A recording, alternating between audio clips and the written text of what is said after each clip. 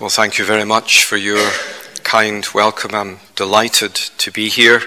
I've preached here when Andrew Woolsey was pastoring the congregation, but that was some time ago. But it's a pleasure for me to be with you here this morning. Please turn with me in your Bibles, if you have one with you, to the second book of Chronicles, which you'll find, not surprisingly, immediately after the first book of Chronicles. 2 Chronicles chapter 26, and again immediately before the book of Ezra and Nehemiah. Let me set the scene for you as we begin to think about this very striking passage. We're in the first half of the 8th century before Christ. This king Uzziah that we will be reading about and thinking about came to the throne in the year 792 before Christ, and he dies 52 years later in the year 740, significantly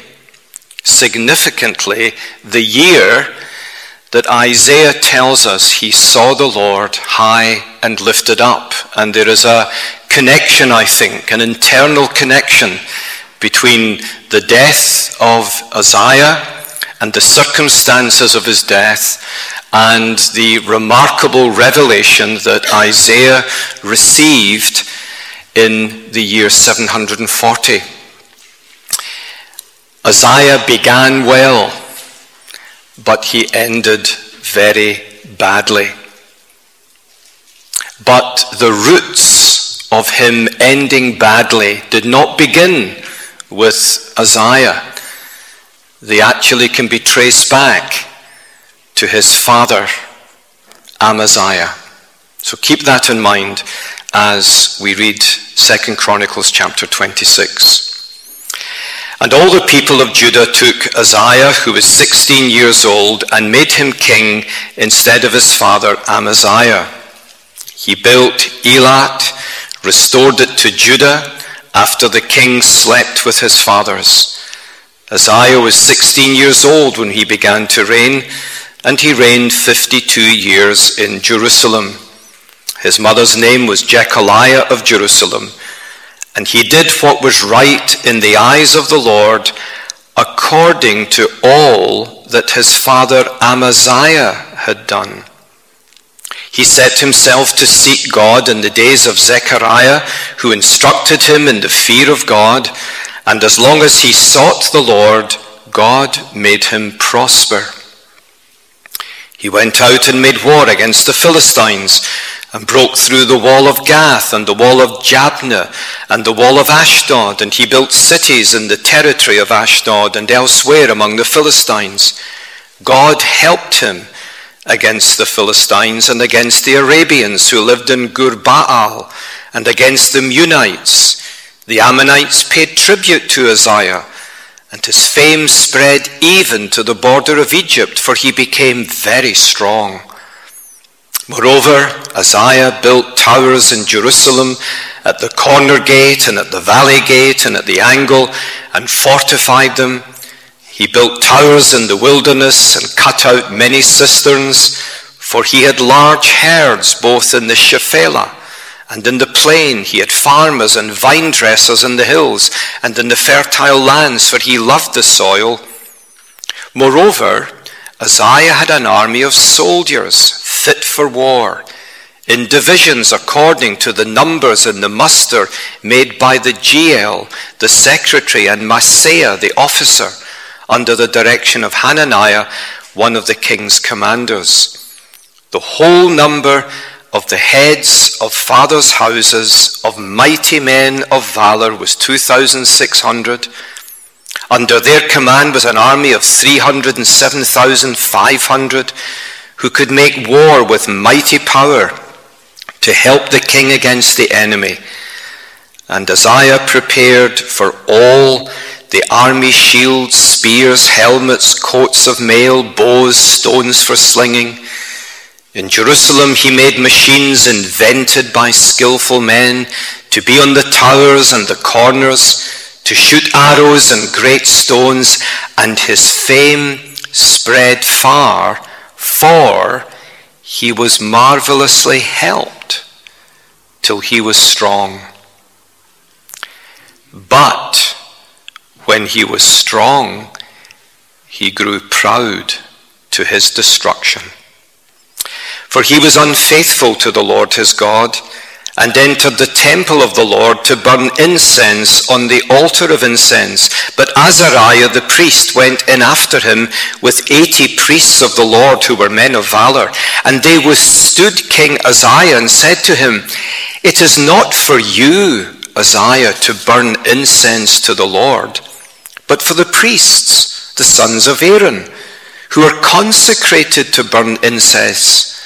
Go out of the sanctuary, for you have done wrong, and it will bring you no honor from the Lord God."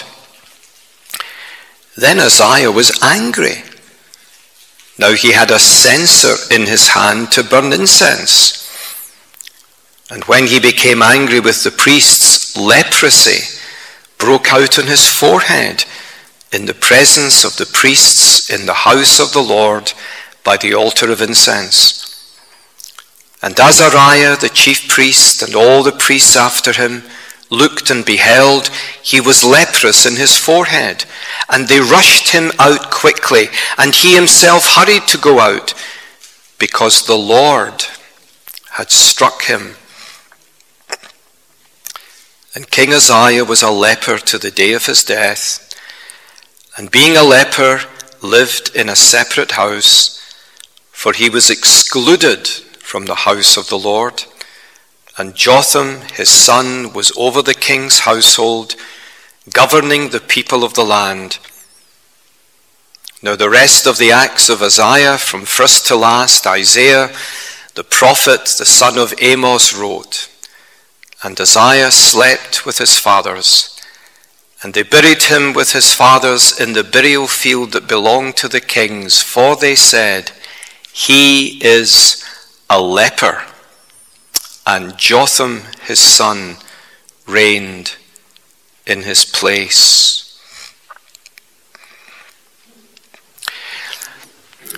Almost our Lord Jesus Christ's last words to his disciples before he was betrayed by Judas, denied by Peter, and deserted by them all. His last words to them were almost these: "Watch and pray, lest you enter into temptation." It's one thing to be tempted, and it is another thing to be led into temptation. Jesus knew the frailty and the fragility of these men who so professed to be his faithful disciples. They were well-meaning men. They were all but for Judas converted men. But they were men who did not know the fragility and frailty of their hearts. And so Jesus said to them, "Watch and pray, lest you enter into temptation." In 2 Chronicles 26, we have the account of a king who began with such promise. On all sides he saw triumph after triumph after triumph. His fame spread far and wide, even to the borders of Egypt. He was renowned. He was noted. He was successful. But when he was strong, he grew proud to his destruction. The passage divides very simply into two halves. In verses 1 through 10, we read of Uzziah's triumphs. And then in the remainder of the chapter, we read of Uzziah's tragedy. His triumphs and then his tragedy. And his triumphs were many. He was a man, we are told, who sought the Lord. He set himself, verse 5, to seek the Lord in the days of Zechariah, who instructed him in the fear of God, and as long as he sought the Lord, God made him prosper. He was a young man full of spiritual promise. He understood from the very beginning that his success as king depended on him fearing the Lord. That is, reverencing the Lord, honoring the Lord, acknowledging the Lord, obeying the Lord, loving the Lord. He began with such promise. And we're told from verse 6 that he went out, made war against the Philistines, broke down the various citadels of the Philistines in Gath and Jabneh and Ashdod. Everywhere he turned, there were victories, there were triumphs, there were successes. And within Jerusalem itself, we are told, you notice from verse 8, he built towers, he fortified the city at every angle. He built towers in the wilderness, cut out many cisterns. He provided remarkably for the vast flocks and herds that he had come to possess. He was a man who was going from strength to strength, from triumph to triumph. He had a vast army under his command. We're told it numbered 307,500 who could make war with mighty power to help the king against the enemy. He had provided well and prepared well within the boundaries of his own territory to safeguard and guard the people against their enemies. And we're told at the end of verse 15, is it? Or verse 16, his fame spread far, for he was marvelously helped. And it's in the passive voice. Who was it who marvelously helped him? Well, it was the Lord. Look back to verse 5. As long as he sought the Lord, God made him prosper. Here was a man who began with such promise. He was but 16 years old, we are told in verse 3, when he began to reign. The first 15 or so years of his reign were a co-regency with his father. His father had been captured in battle with the northern kingdom, Israel. And for 10 years or so, his father was in captivity. And so for the first years of his reign, Uzziah was a co-regent, but he was the effective leader of his people. And after his father died, for the remainder of the 52 years over which he ruled Israel, he was the sole king. And at first, his promise and his progress was remarkable.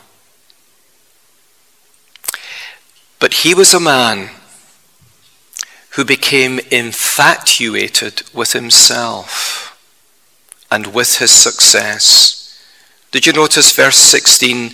But when he was strong, what happened? What happened with the triumphs and the successes that accumulated with such rapidity? What happened? He became proud to his destruction. He had begun so well, so promisingly, so hopefully. But you know as well as I do that it's one thing to begin well, and it's another thing to end well. Remember the words of our Lord Jesus Christ, he who endures to the end will be saved.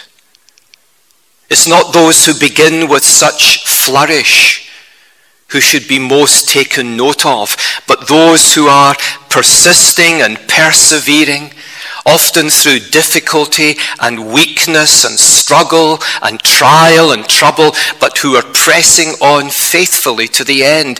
Those are the ones to take note of and to mark out and emulate in the life of the church. And so you have Isaiah's triumphs. But then the remainder of the chapter tells us about his tragedy. And his tragedy became encapsulated in one particular event. Now, I don't think that the chronicler is telling us that this is where his pride began, but this is where his pride erupted. Notice how verse 16 begins, but when he was strong, he grew proud. Pride didn't simply overtake him in a moment. It didn't come from left field, out of the blue. It grew, it was nurtured and nourished in a life that had become strong, self-reliant. Do you remember Paul's words in 2 Corinthians 12? In the context, he tells us that he besought the Lord 3 times to deliver him and cure him of some particular illness and weakness that was debilitating him.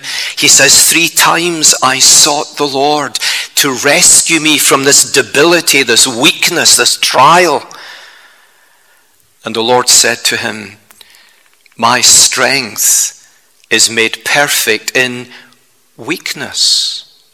But what you have here is the reverse. Here is weakness growing out of strength. It was because he had become so self-conscious and self-preening about his triumphs and his successes that pride began to take root in his life. And he grew proud to his destruction, for he was unfaithful to the Lord his God.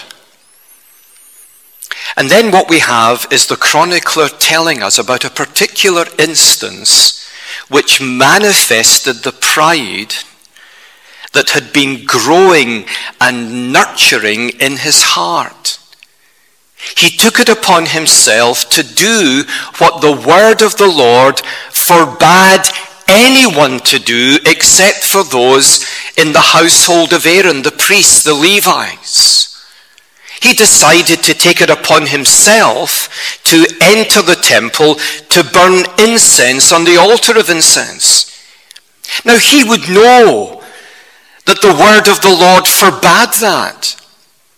God had decreed that only particular men from the tribe of Levi and the house of Aaron, that they and they alone were responsible for the privilege of entering into the temple, into the holy place, to make sacrifice and to offer incense on the altar of incense. It was clear, it was the plain, unambiguous word of the Lord. But Isaiah took it upon himself boldly, willfully, flagrantly, deliberately, with open-eyed defiance to do what God forbade him to do. Now, to me, it's very remarkable that this should be the particular sin that the chronicler draws our attention to. And the reason why I say that is this. The word of God could not have been clearer regarding who should offer incense on the altar of incense. You read about it in Leviticus and Numbers, almost verse after verse, chapter after chapter. God himself demarcates who is to do what and who is not to do what. And yet here is someone not inadvertently sinning, not unintentionally breaching the law of the Lord. Here is someone who is saying, effectively, I defy the Lord Yahweh. I am the king. Look how blessed I have been. Look at my successes and my triumphs. On every side I'm conquering. God's people have never had it so good. Pride has a way of blinding us to the obvious. Now, what is pride?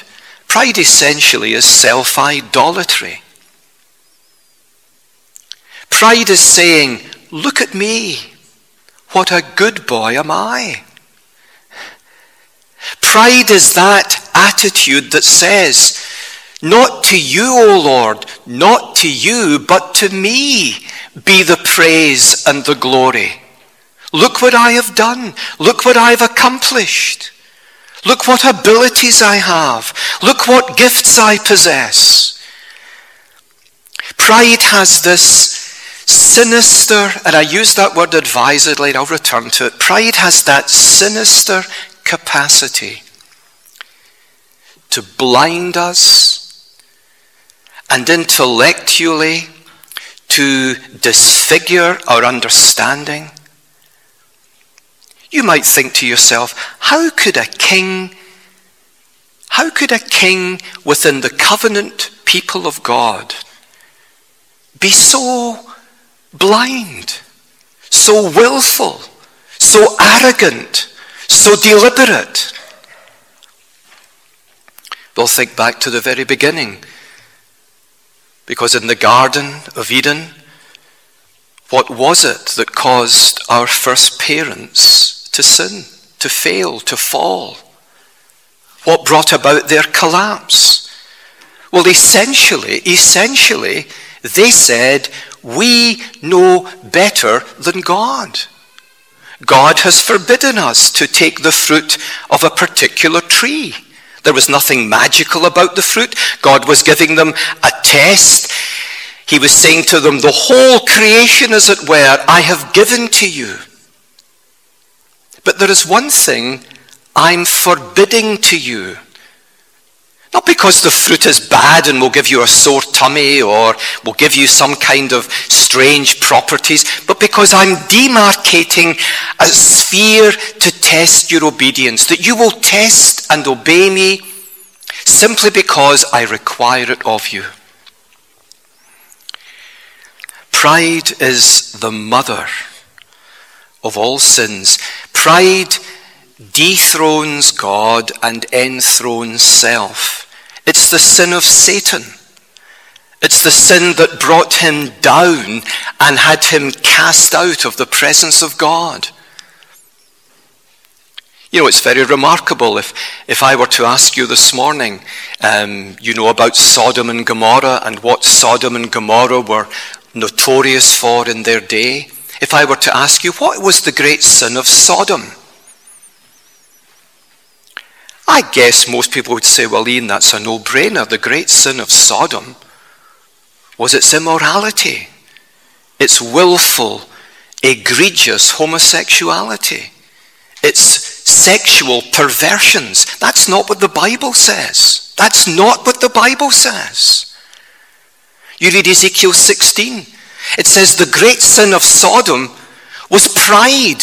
Pride gave birth to the sexual perversions that so defaced the life of Sodom and brought down the judgment of God upon it. It wasn't the sexual perversion per se. It was the pride that gave it birth. The pride that says God may have said that a man should leave his mother and father and the woman as well, and the two shall become one flesh. God may have said one man, one woman in monogamous relationship for life. But we say,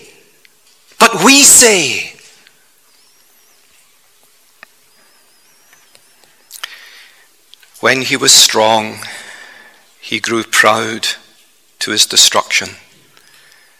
For he was unfaithful to the Lord his God. He goes to enter the temple. The priests are appalled. They try to restrain him. The king becomes angry. He takes the censer of incense, and this leprous disease, this skin deformity breaks out on his forehead. And of course that was a sign in those times of ritual uncleanness. And the king suddenly realizes, what have I done? And he's ushered out of the temple. He ends his life living as a leper in a separate house, for he was excluded, he was excommunicated from the house of the Lord. This man who had begun with such promise, this man who would have been looked up to and admired, who we are told feared the Lord. In the days of Zechariah, he was instructed in the fear of the Lord, and as long as he sought the Lord, God made him prosper. But look how he ended. Look how he ended. Brothers and sisters, it's one thing to begin well, and it's another thing to go on well, and it's another thing altogether to end well. The Christian church is littered with people who began well with such promise, but who ended up making shipwreck of their faith. We don't know in what spiritual state Uzziah died. Did he die a reprobate, shut out, cast out from the presence of the Lord? We're not told. What we are told is that his end was dramatically different from his beginning. Now, I think this has many things to say to us. It's a warning, first of all, to pastors and elders. It's a warning to people like me. Not to think because God has raised us up in some way and used us in some particular way to the blessing of others that all will continue to go well to the end of our days. It may not. Watch and pray, lest you enter into temptation, the temptation to be proud and to think, haven't I done well? I was thinking this morning and praying, Lord, if anyone ever in the 40 years of my ministry has been brought to faith through my life or through my preaching, to God all praise and glory. Lord, forgive me for even a moment if I have thought to myself, well, didn't I do well? Didn't I speak well? Wasn't my preaching attended with power from on high? That's to rob God of the glory. What do you have that you did not first receive? Brother elders, we are the dust of the earth that God has been pleased to use in his service to minister oversight and care and instruction to his people. We have nothing but what God has given to us. Watch and pray, lest you enter into temptation. It's a word to congregations. We can become proud of our history and our heritage. We become a bit like Elijah. I alone am left. And the Lord said, well, actually, I've got 7,000 who have not bowed the knee to Baal. But we think because of our history and our heritage, we are those who alone are remaining faithful. One of the things I teach in different seminaries is Scottish church history. 1843, 474 ministers disrupted from the Church of Scotland. Almost 40% formed the Free Church of Scotland. Charles Hodge called it the purest church in Christendom. And within 30 years, it was more liberal than the Church of Scotland it left. It's a remarkable phenomenon. And I'm regularly asked, Ian, how do you account for the rapidity of the decline? Well, I think there are many reasons, but the one above all, I think, is pride. We are the Reformed. And the danger is Satan comes and says, you've done very well.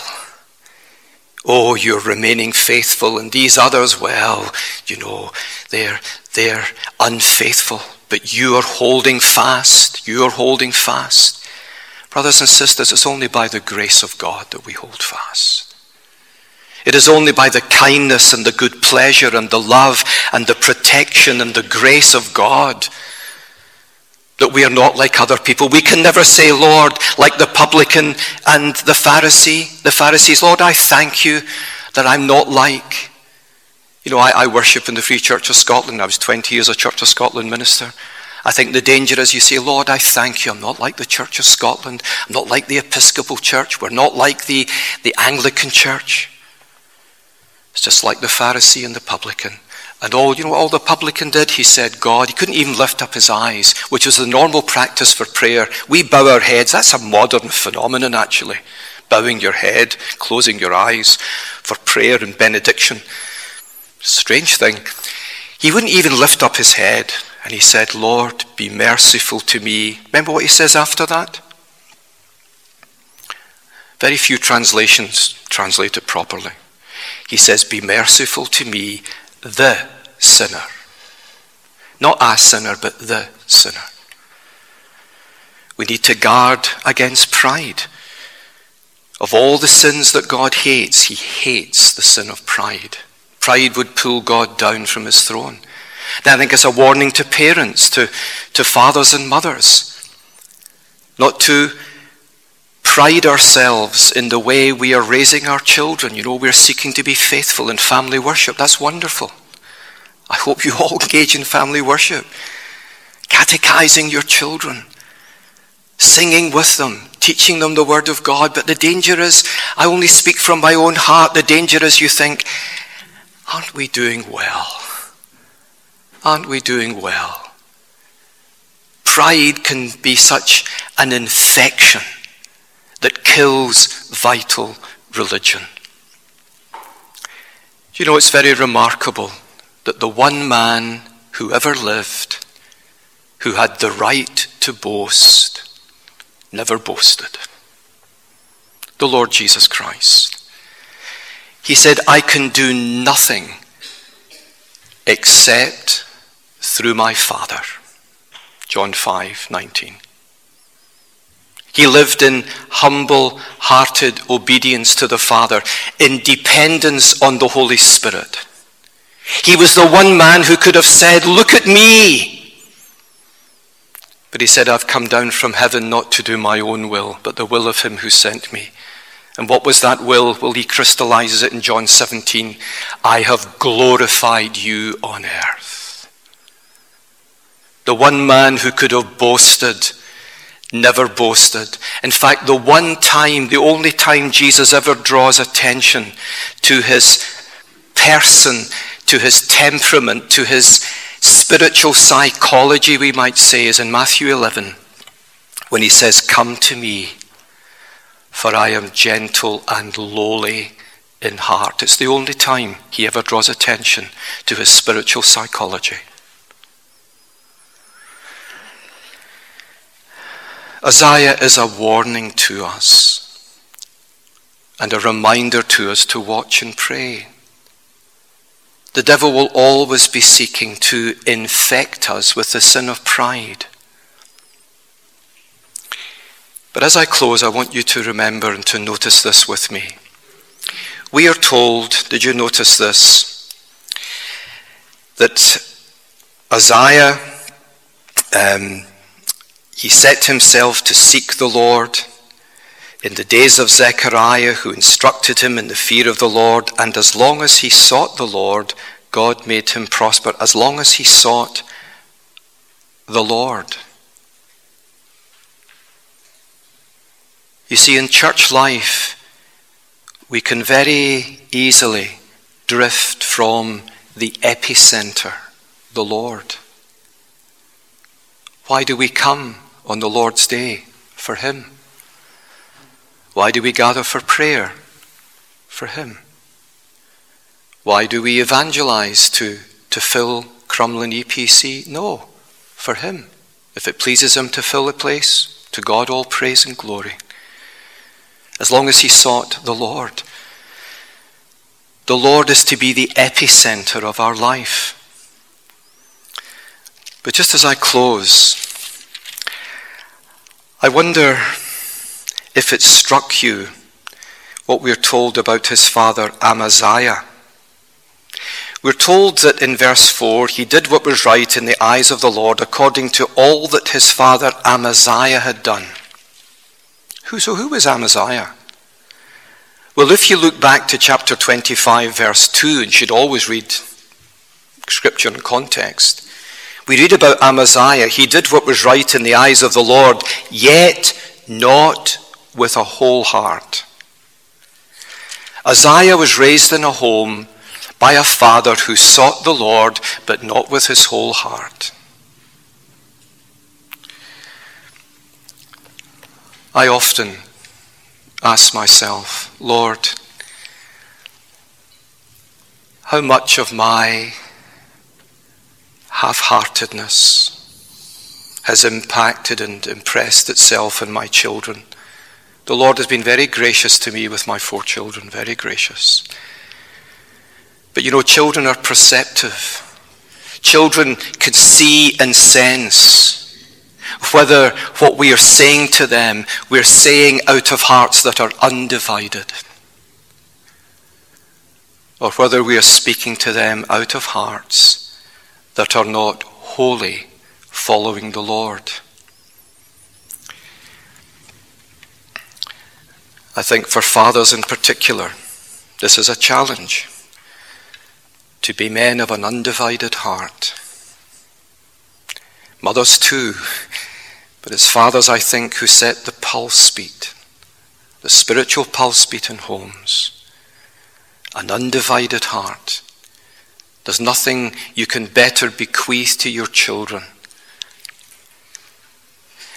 Because what will count with your children is not just that you read with them and that you pray with them and that you catechize them and that you bring them to worship. What matters to your children is as they look at the whole panoply of your life, they see a pulse beat, a rhythm that says to them, an undivided heart, an undivided heart, an undivided heart. For me to live as Christ and to die as gain.